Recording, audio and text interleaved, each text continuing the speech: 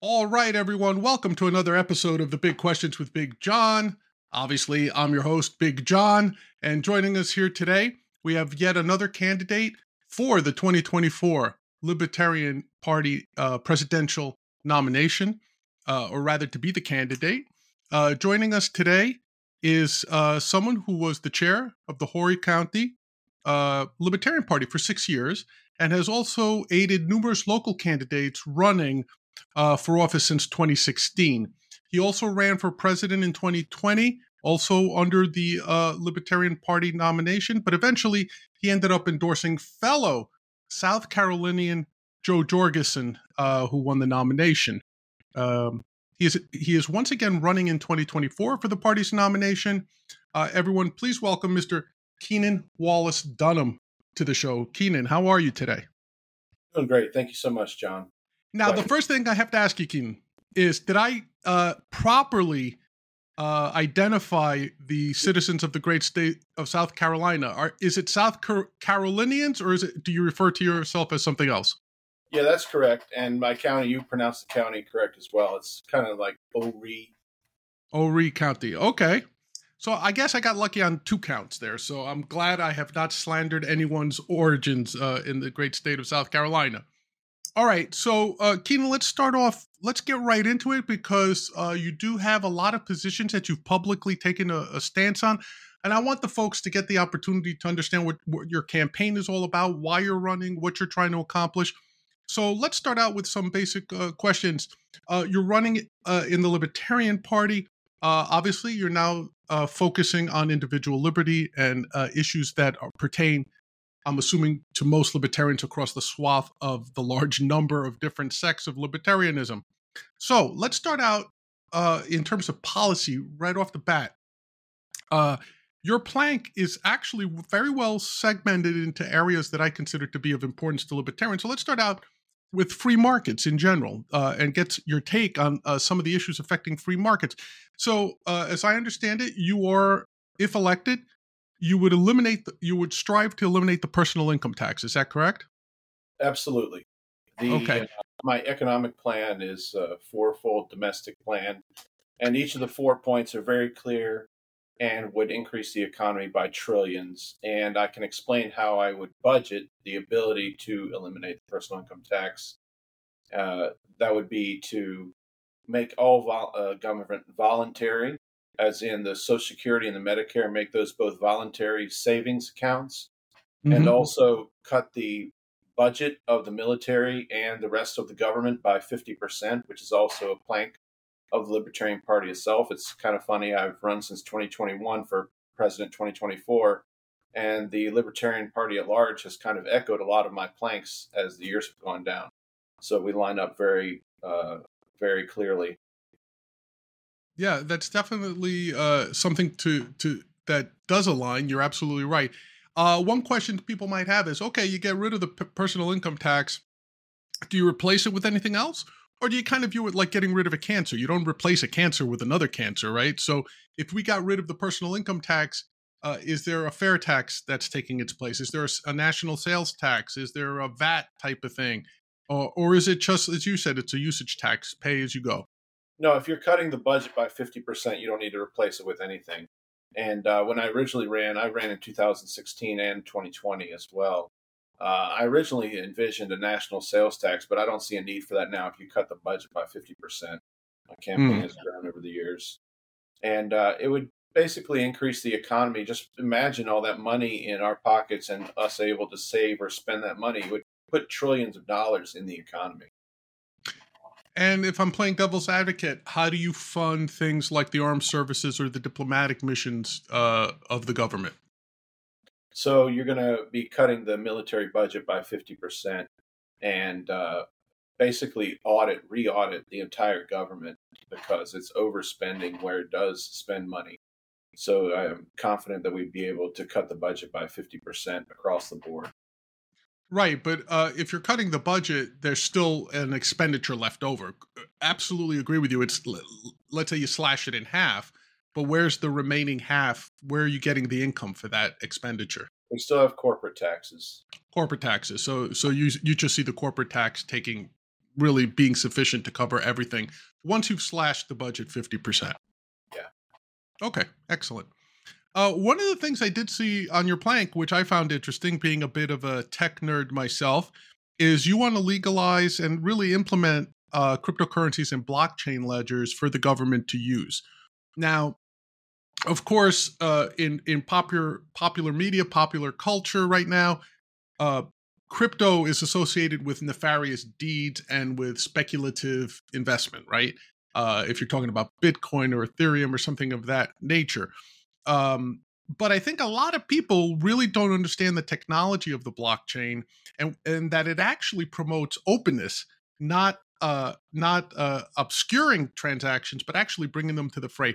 Do you mind touching on that a little bit and how you would recommend that the United States government would implement blockchain technology and cryptocurrencies? Yeah, it's interesting. So we're talking about blockchain, not just cryptocurrency, not just Bitcoin, because blockchain, the idea is that every ledger is repeated on the blockchain so that it's clear which transactions occurred, and it's tamper-proof because every transaction is hardwired into the system. So this can be used for things like ledgers, any type of ledger, any type of transaction. It can be used for wedding registries. It can be used for land deeds. And it is the future of technology. So eventually the government will be using it for land deeds and marriages and birth certificates, births. Right. So across the board, we need to legalize cryptocurrencies and blockchain.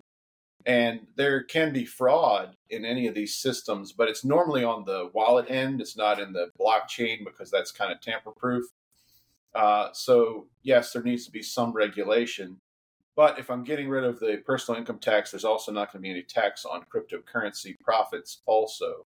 So I want to legalize cryptocurrencies. That's the second of my domestic plank, which would increase the economy quite a lot, and also look into the government being able to use simple blockchains for registries of our personal data, transactions, and things like that.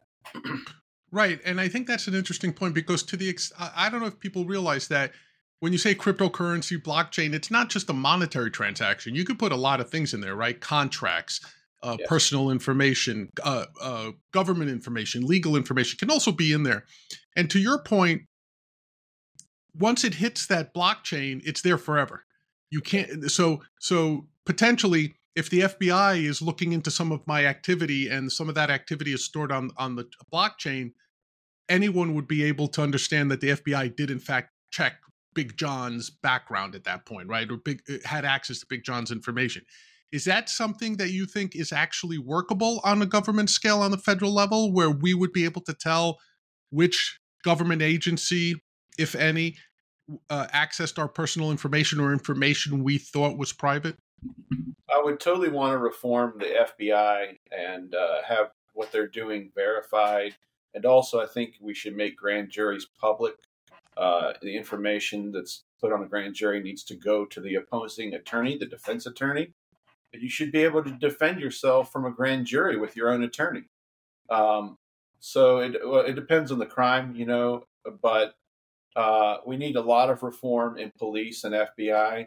And I don't want a blockchain that takes nefarious information. So I did address that on my website, whereas you probably wouldn't want to put police data immediately on a blockchain before you reform police. Reform police first, because they're going to be putting a lot of false data on there. You don't want false data. And also you have to protect people's records as far as medical records and private information. So basically I would line everything up with the First Amendment, protecting our rights. And that would take time. First of all, legalize cryptocurrencies for what the private sector does, and then look into the government implementing these systems, but allow them to, because of course, federal government isn't the only government. You can have it allowed where city governments, state, local municipalities put things on blockchains, and that's certainly possible. So we need to legalize it first. Yeah, no, that sounds like a solid plan. Okay. Obviously, in terms of free markets, anything goes in terms of volunteerism. Everything's based on, I agree to sell you an apple, you agree to buy it at a certain price. That should be as far as it goes, right? But in terms of the drug war, I'm assuming you're in favor of ending it. I do see that you are for the legalization of cannabis, hemp, THC, CBD, not so it's not on the Schedule A or anything like that. What about so-called hard drugs? Are you for the legalization of anything? Heroin, meth, anything at all? I would say decriminalization of all drugs up to 1 gram. And I think that Washington has been a good model for that. Still don't think that you should be able to, sell pharmaceuticals on the street or things like that, or create these harder drugs en masse. But, just getting the addicts out of the picture by decriminalizing all those drugs would definitely put us on the right track as far as being able to heal people who need to get off addiction, and also people who are having trouble with prescription drugs, and that I've seen it many times, lead to heroin use. You don't need jail. Jail is not a cure for addiction. Jail should never be a cure for addiction. Mm. It does not solve the problem. So I would definitely legalize cannabis 100%, and hemp and THC and CBD, et cetera. And I live in a Jim Crow state. South Carolina, among other southern states, still doesn't even have a medical marijuana law. Mm. So we're really backwards here. I'm still in this fight. I'm an activist. All my ideas I put out there, I put them out there for free for anyone to pick up and advocate on their own at any time. I don't make any campaign promises. I'm going to be working on these 24/7. Like I am on the stance of free Julian Assange and Ross Ulbricht, and I'm Hmm. campaigning for their freedom now. I don't make any campaign promises at all. I put my ideas out there for anyone to pick up, and let's get it done now. And I also encourage many people to run for office as libertarians up and down the board. I've helped many local candidates from city council to school Right. board to Congress to Senate in South Carolina run for office. I was chair of the Horry County Libertarian Party for 6 years and vice chair before that. I was a trained paralegal before I got into any of that. And I just hope to help people, and every little step does as we legalize cannabis across the states and as we free whistleblowers as well. Now that's interesting. I was going to maybe get into this a little bit later, but since you brought it up, let's talk about the free Julian Assange in particular, um, and Ross Ulbricht. At what line do you think, if there's any line, is there to be drawn between a whistleblower and someone who has taken a government position with an implied or explicitly defined sort of sense of secrecy, right? So uh, let's assume, which is a big assumption, but let's assume the CIA is working as it's designed. It's not spying on U.S. citizens, it's spying on foreign citizens. Someone takes a job with the CIA as an analyst. There's probably explicit agreements within that contract of employment that says, hey, what you see at Langley doesn't leave, it stays there. And then someone does take that and then publish it. Is there a line in your mind to be drawn in that situation, or in your mind, is it always to the benefit of a whistleblower in that particular case? Absolutely, because Julian Assange took the necessary precautions and redacted names and locations. He was basically putting out the war crimes that were occurring in the Iraq and Afghanistan wars and videotape of civilians being shot. He wasn't he wasn't publishing the soldiers' names or trying to give away their locations or anything. There's a real easy line to be drawn there. Basically, not names and soldiers' locations. And basically, we need to look at all of this as whether it violates the non-aggression principle, where a actor in the government violates the non-aggression principle, kills a civilian. That is something to whistleblow. And Julian Assange was not just taking all the government's data and putting it out there. It was very specific, and he was a journalist when he did this. And WikiLeaks or publishers, they were publishing war crimes, and then there's been many examples like the Abu Ghraib prison as well. So, yes, I think there is a line to be drawn where the non-aggression principle is broken, and we need to analyze where it's been broken with and who did it, who broke the NAP. Right. Well, I think that in the case you just outlined with Assange, it's not even a question of the NAP, right? It's there's literal crimes taking place, right? It's not a philosophical determination if there's been aggression or not. If someone was killed illegally, obviously that's a murder case, right? So, or a manslaughter, something to that effect. It's not. It doesn't, in my mind, it doesn't even necessarily fall into trying to determine if it was a non-aggression principle violation or not as a libertarian. But I understand what you're saying. Okay, very good. Now, one of the other things I saw on your plan that I thought was interesting is you mentioned space colonization, that you see this as being necessary.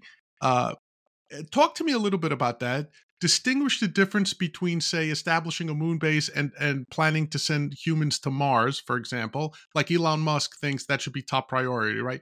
Establish a human colony on Mars because eventually this Earth is not going to be inhabitable anymore.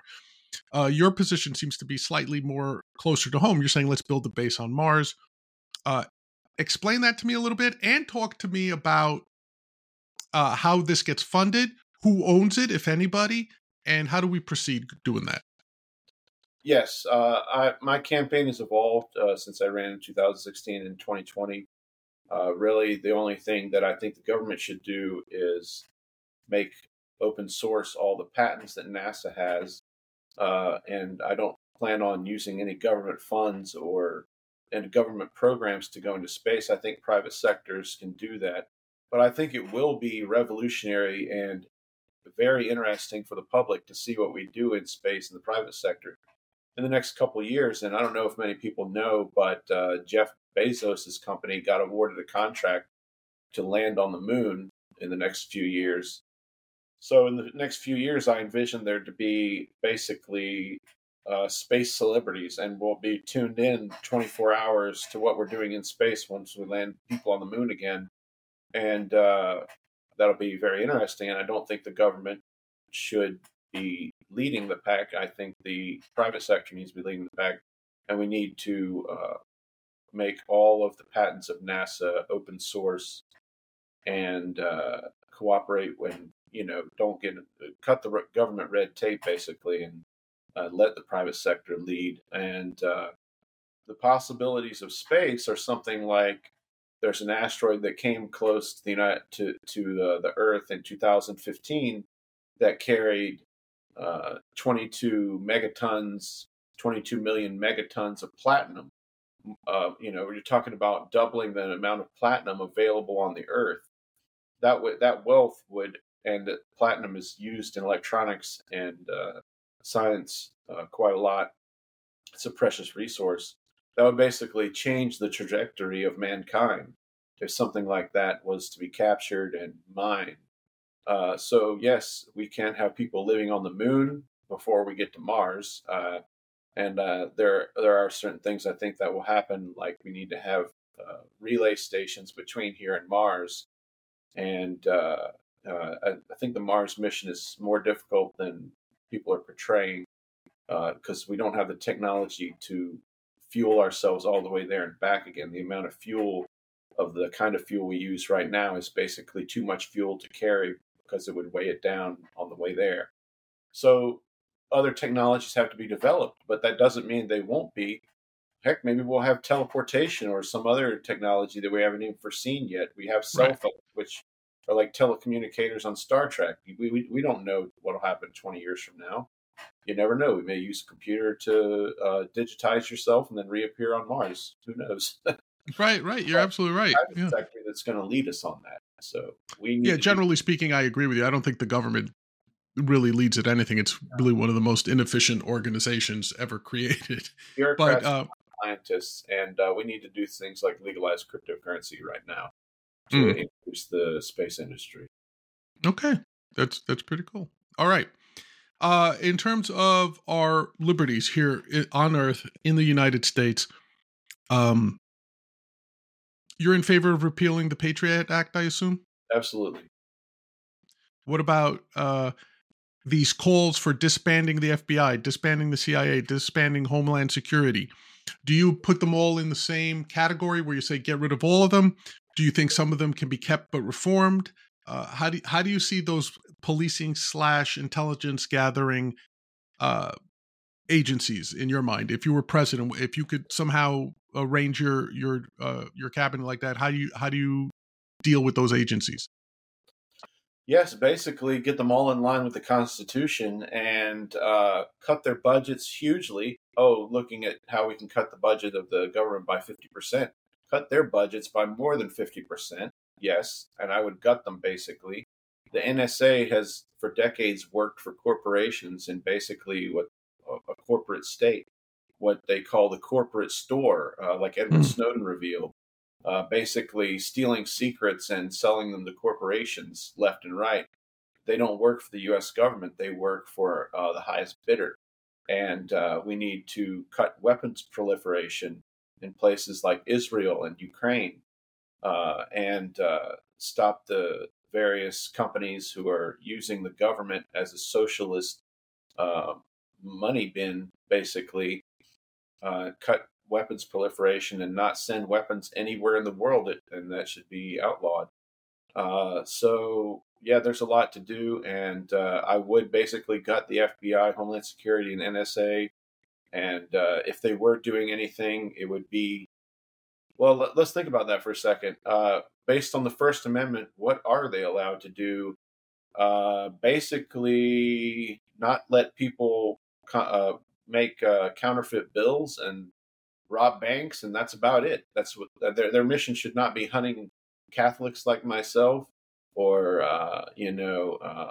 profiling people who are of dissent, who are of a certain party, which all libertarians are basically under their watch. There's a lot to be done, and we need to stand up for our First Amendment rights at all times. What about though the argument that comes to says like, hey, look, we being good libertarians, we don't believe in violence unless it's in the defensive measure, unless someone has aggressed against us first. What about someone who will say like, hey, you can't wait for someone to aggress against you, because if someone sneaks, say, a nuke or a bioweapon into the subways of New York City, that's 15, 20 million lives gone before you have a chance to even respond. So how do you respond to people who say, hey, we need this intelligence gathering, we need, and agreed, maybe it isn't directed at our citizens necessarily, but we need these agencies, we need an NSA, it needs to be reformed perhaps, but we need one, we need a CIA. What's your answer to something like that? No, there are good missions that they do, so they'd still be around, but definitely I would gut their budget, and audit them and make public what they've been doing, make them more transparent. We deserve open look into what they're doing, maybe not the exact details, but what they've spent on their budgets. Their entire budgets need to be, and their budgets are black budgets. We don't know what they spend their money on, Right. but we should know. And the military as well. The military has lost $17 trillion in the last 20 years. So yes, there's a lot that needs to be done to make them transparent. And yes, I do believe we can cut their budgets greatly, more than 50% for those programs. And it's interesting when you say they lost 17 trillion, you don't mean lost as in bad investments. You mean they just can't find money they were allocated, correct? Yes, correct. Yeah. That's interesting. Okay. Some of the things I want to touch on in terms of individual liberties here: gay rights, trans rights, rights of people who are not considered in the mainstream of society, for lack of a better term. Where do you see their rights being infringed right now? At what point is there a conflict in libertarian philosophy that says, okay, we agree everyone has inalienable rights just by nature of the fact that they're humans, right? But do you believe in any proactive stance that a libertarian president or government should take in order to ensure that those rights? So it's kind of two. Where do you see the rights of the LGBTQA plus community being infringed necessarily? And what would be the steps of a libertarian presidency or administration of Keenan Dunham to say, okay, let's fix this? I am bisexual myself, so I am part of that community, and I would say that there are a lot of things that we need to protect from states that may try to swing a certain way the way they used to be. So we need to protect things like marriage rights, adoption rights.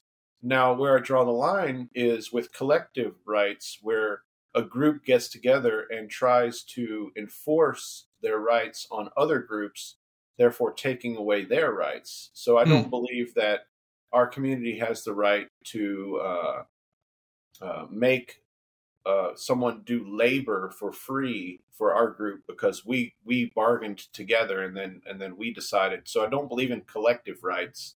I believe in individual First Amendment rights, and all of the First Amendment and the Fifth Amendment are very intricate in what they cover. So uh, all of that is included in the First Amendment. There's nothing else we need to add to the First Amendment. Really, it's so broad. Our individual rights, I want to protect those. There is still work to be done. It always has to be protected, so we have to be Hmm. vigilant of threats. And I did want to touch on a problem with collective rights has been the way that students are treated in schools, young children. Basically, on the one hand, you have um, forced drag shows for kids who don't have the choice to be in the drag shows or not. And then on the other hand, you have banned books in public schools, like in Florida. I think both of those are great reasons to have school choice, and I would also introduce school choice as far as taking away and making putting my money in the federal school system voluntary. It's part of my program to make everything voluntary in the government. And I want to take that money back and homeschool. So I do believe in homeschooling. I think school choice needs to be nationwide as a way to fund yourself and homeschool yourself, and you should be able to get that money back to homeschool and take that money and put it in a savings account and be able to fund your student's education. So those are all great reasons to do homeschooling. Right. And it sounds to me like, and I understand there's several different principles here that sort of interwoven in that response, but it sounded to me like the common theme there was let's get the government out of anything uh, proactive and get it out of things where it's trying to affect either, for lack of a better term, public morality or public association, free association, and things of that nature. So, to your point, if the government isn't in charge of schooling at all, and we make everything give it back to the people, back to the marketplace, then you don't have to worry about what your kids are taught, right? Because then I as a parent, I can choose to send my kid to whatever school I want. Uh, and if I want to have them exposed to drag shows, as you said, great. If I don't, I can say, hey, you're not getting my money anymore. I'm taking them to this other school that Right. better suits my child's needs, right? So I get that. I think that's a pretty solid way of viewing it. Thank you. Now, one question, sort of tangentially to this, is when I recently interviewed Chase Oliver, who, as you probably know, has come out and said, I'm a gay man. I asked him, I said, it seems to me that naturally that community, the LGBTQA community in particular, given their choices, are, I would almost bet money, like if you had just given it to me as an, like say, an academic exercise, I would have said, this is a group that was born to be libertarian, right? Because they do their own thing.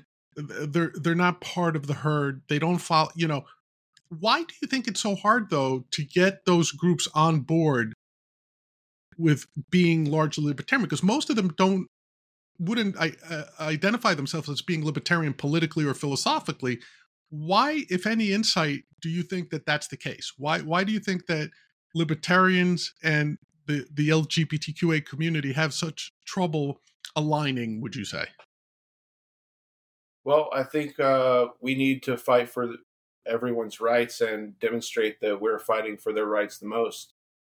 So the Libertarian Party has always been for gay marriage, and we pretty much kept the Democrat Party straight regarding that when they could veer or not use that issue, if we were still shouting that issue, then they had to do it or they would lose a voter base. So, Right. yeah, the Libertarian Party has always been here for the gay community, and we're going to keep doing that. And there's a lot of activism to be done. So we just need to lead by example, basically. I think that's the best way to bring people to the party.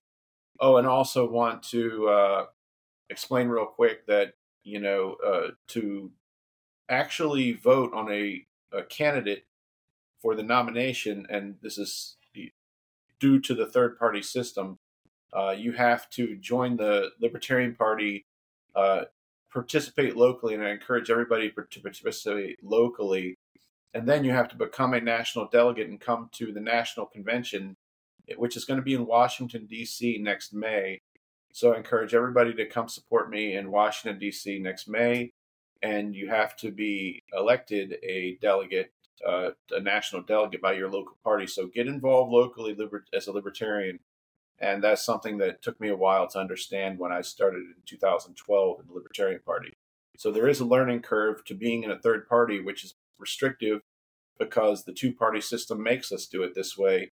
It's not our choice. We do have some primaries. I was on the ballot in the California primary, but those are non-binding. So if you vote in a primary and you see my name there, they're not binding. You still have to be a delegate to, and the delegates have more sway than in the primaries for Republican and Democrat. You have to be a delegate to actually get your vote to count in the nomination process of the Libertarian Party. But yes, I do plan to be on ballots this election season as well. I was on several ballots in 2020.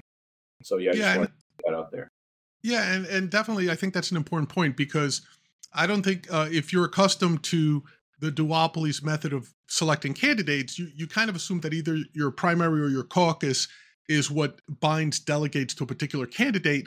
And the Libertarian Party doesn't do that. They kind of do it old school style where there's a convention and candidates independently almost for president and vice president kind of emerge from the convention, right? So it's the old school people talking to each other at this convention. The candidates, you see them freely mixing around with the delegates at the Libertarian Party convention, right?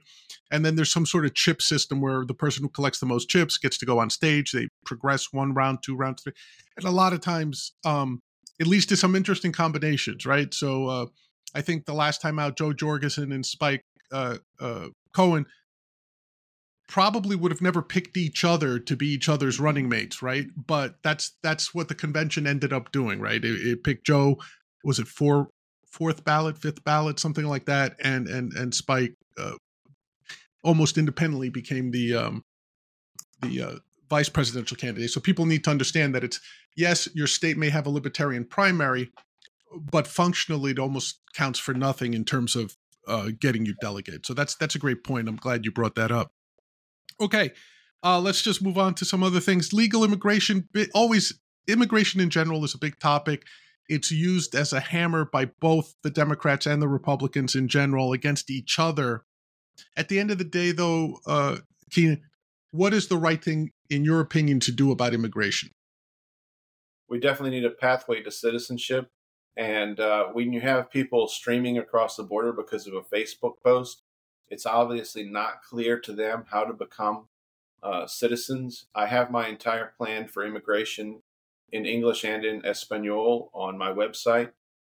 So that is basically number one, above all, is to make unlimited workers' visas as a path to citizenship. So if you want to walk across the border, all you have to do is apply in your country for a workers' visa, and there are unlimited of those. You just can't be a violent felon to get one. So that would document all the legitimate people who want to be immigrants, who haven't violated the NAP before in a violent fashion and been in prison for it. So basically, that would provide a clear pathway for citizenship. And I basically believe that if you want to work in the United States, you should be allowed to immigrate to this country. And I greatly value immigrants. And it's basically all on my website if you want to check that out. I was also going to say that a couple other things.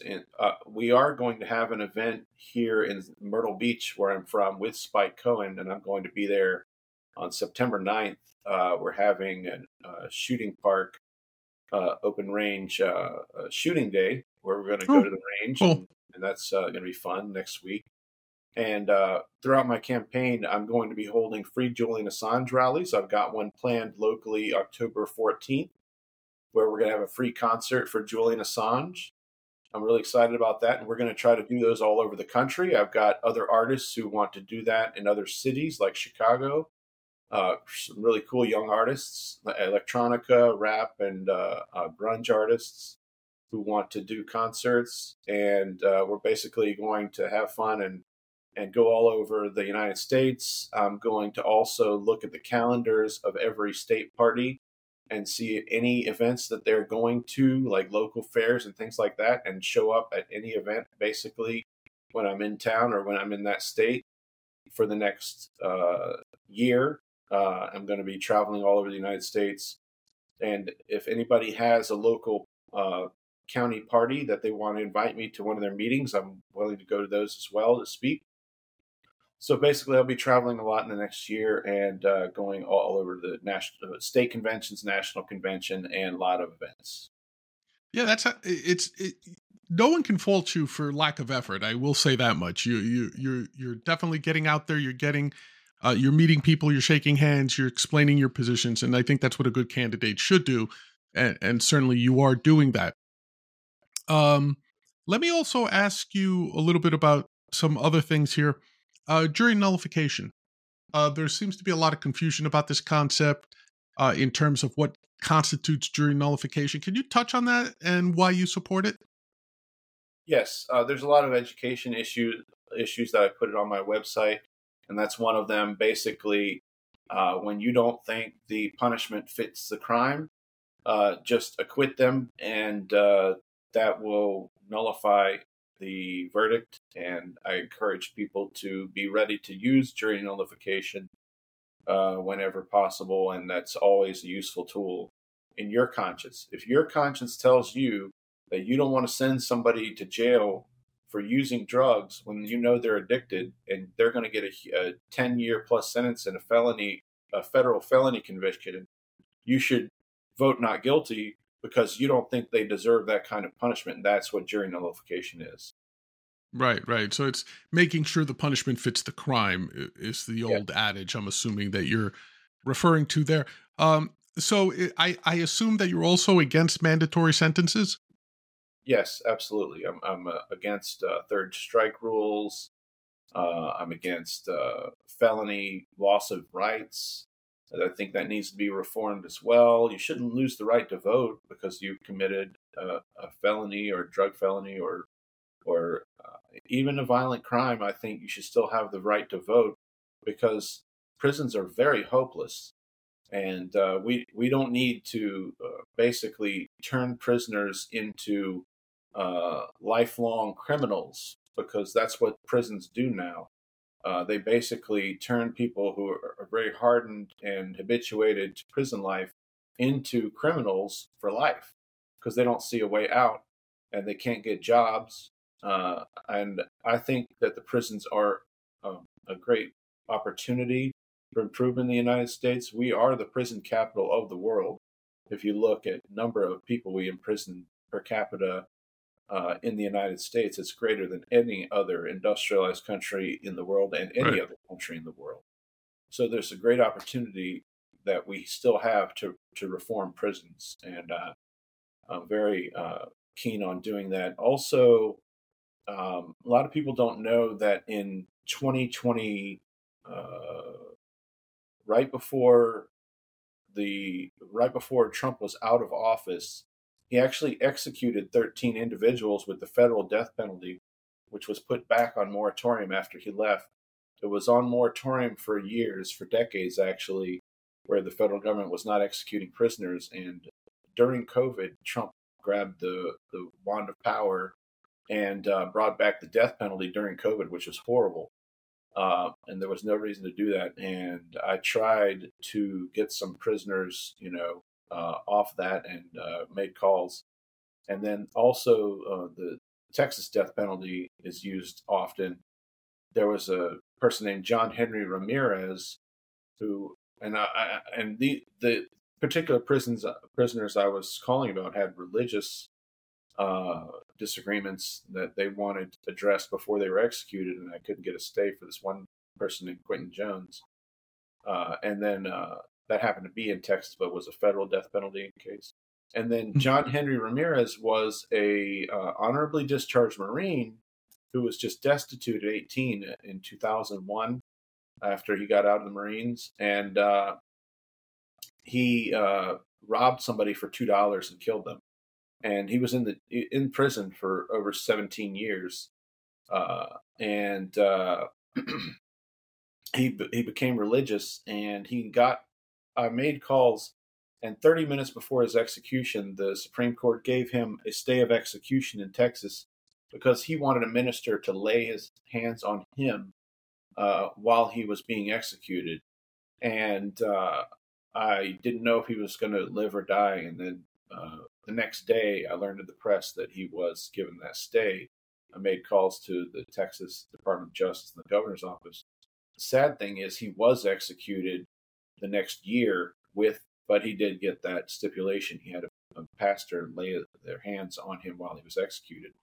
So the prison system has to be able to recognize people who have changed their ways, sought religion, or sought the victims and made statements for the victims and done restitution, things like that.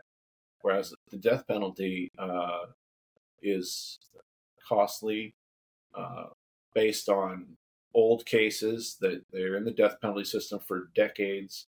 A lot of the DNA evidence wasn't around back then that might exonerate them, and the DNA evidence has exonerated many death penalty cases. So I think we should get rid of the death penalty. Also, I'm for abolishing the death penalty as well. Right. I was going to ask you, it sounds to me that of all the things you could do for criminal justice reform, and there's plenty out there that fall in line with the libertarian mindset, ending qualified immunity, ending civil asset forfeiture. But it sounds to me like most libertarians, you would think that the number one thing to do is end the death penalty on every level, whether it's federal, state, or local, right? So even if you, as say, president, put a moratorium on all federal capital cases, you'd still like some mechanism. And maybe this is where you can explain to me the seeming paradox of a libertarian wanting to tell a state what to do, which is to not execute someone. Well, it's tough. I may have to leave it to the courts. I may not have the power to enforce that on other states. I can hope that Congress would do an abolish the death penalty bill, and it could encourage that. But I don't want to be a totalitarian libertarian, taking all the power to free us all. No, that doesn't work like that. I will have to work in the system and hopefully get other libertarians elected to Congress. Of course, we've had Justin Amash in Congress. Right. That was awesome as libertarian. But we need to get more in there, and this needs to be a wave. And we need a libertarian revolutionary wave of liberty-minded people. We need to pull them from other parties. We need to pull experts. We need to consult everybody we know about the problems we have in this country. And libertarians have solutions. We have a lot of solutions. And this country can be improved greatly. The economy can be improved greatly. And that's why I'm putting my ideas out there and preaching all the changes that I'm talking about. And I'm not going to stop. So thank you very much. No, we wouldn't want you to stop, Keenan. That's for sure. Let me ask you this, though, because and it's interesting that you mentioned preaching certain values. Just in talking to you now, and I really haven't talked to you prior to this interview, but just in talking to you right now, I get the sense that you do have a sense of religion to you, or spirituality, however you want to categorize it or label it. So sort of in that vein, to me, if I was to say out of all the issues that I have on my sheet here, the one that I think is intractable, that is unsolvable right now, is the issue of abortion, right? And I've spent years thinking about this. I mean, putting some thought to it. I can't come up with a solution. it seems to me to be unsolvable because of the very basic question of we don't know when life begins, right? So I think as a libertarian, I can say for certainty, all humans have the right to live. No human should be aggressed against by another human. So if you could tell me when that being becomes a human, then very simple. No abortions past that point. But we don't have that answer to any scientific certainty. So to that, keeping that in mind, what's your position on abortion? How do you square, whatever your position is, how do you square it away with your libertarian beliefs? Because no matter what your position is, it's going to come in conflict with some point in your libertarian philosophy, right? So also given the fact that you sound like you're a religious man, how would you tie it all together to come to craft a position on abortion? Yes, I have been in relationships where my significant other had miscarriages, so it hits close to home. And basically, uh, when there's a birth, there's a lot of risks, and it's a very sad issue because what about the safety of the mother when the birth is going to affect the mother's life? Basically, I don't believe in uh, partial birth abortions. That's where I draw the line. I don't believe in late term, but there still could be special circumstances where the life of the mother is at risk. So basically, I take the libertarian stance that a woman has a right to an abortion, but we need to keep things like adoption available and also protect gay rights to adopt as well. Um, so there's a lot that needs to be done. There also needs to be plenty of charities out there helping young mothers, to have births if they want to because you don't want to abort a child because of an economic situation. That's horrible. So there needs to be support systems, and it's not going to be the government.